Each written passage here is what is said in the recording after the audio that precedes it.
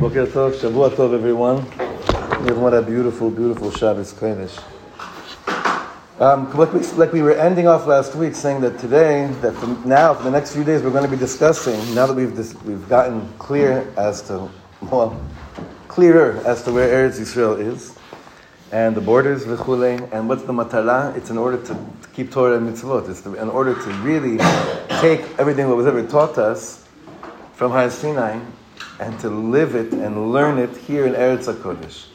Now we have to understand what falls under the category of Mitzvot התלויות בארץ. And I know that generally when we hear those words, we right away always go to Shemitah. We go to Trumas and Maasros. We go to concepts that fall under a certain category.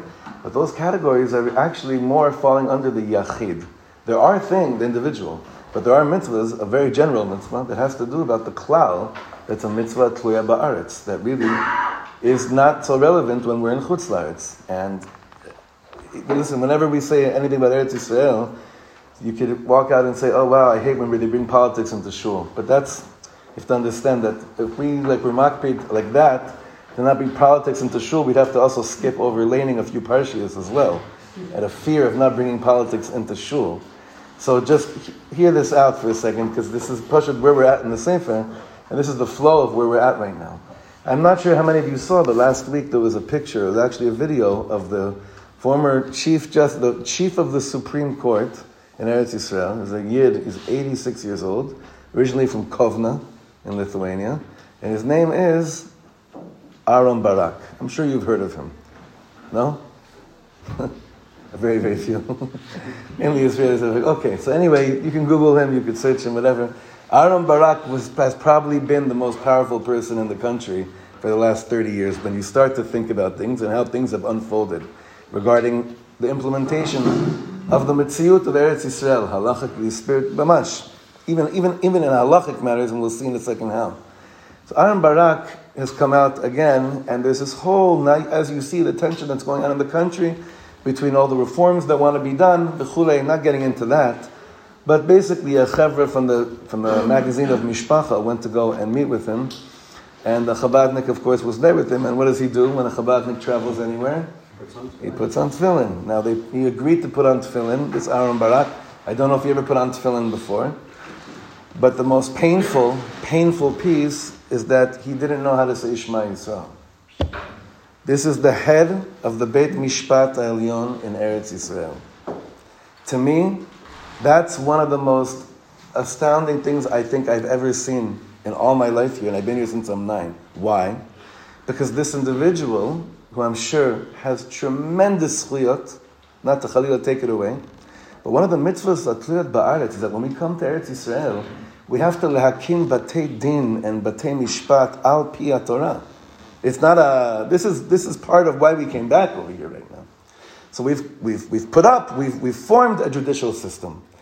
But this is this is the tension and the heat that we're in right now between Am Yisrael here in Eretz HaKodesh right now. That if the person that was set up, that basically has been the top samchut elyona, also regarding matters of conversion in Eretz Yisrael, can't finish the Shema, it just means that when we learn mitzvahs atlios ba'aretz, we have to do so much tshuva on ourselves to seek out ways that the way that we learn, understand, and teach Torah is a way that's mekubal labriot, in a way that they would want to learn and understand and learn more. Because these are tremendous minds that we have. Aaron Barak is one of the smartest people in the country.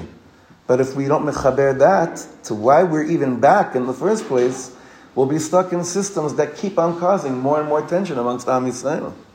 So on the level of mitzvot atliot ba'aretz, there's klal. There's a mitzvah on the general, on the klal. Nachon, the other mitzvahs like we have regarding all the things that have to do with the field, orla, shibolet, leket, kilei zraim, all those things, of course, that's the individual's achrayut.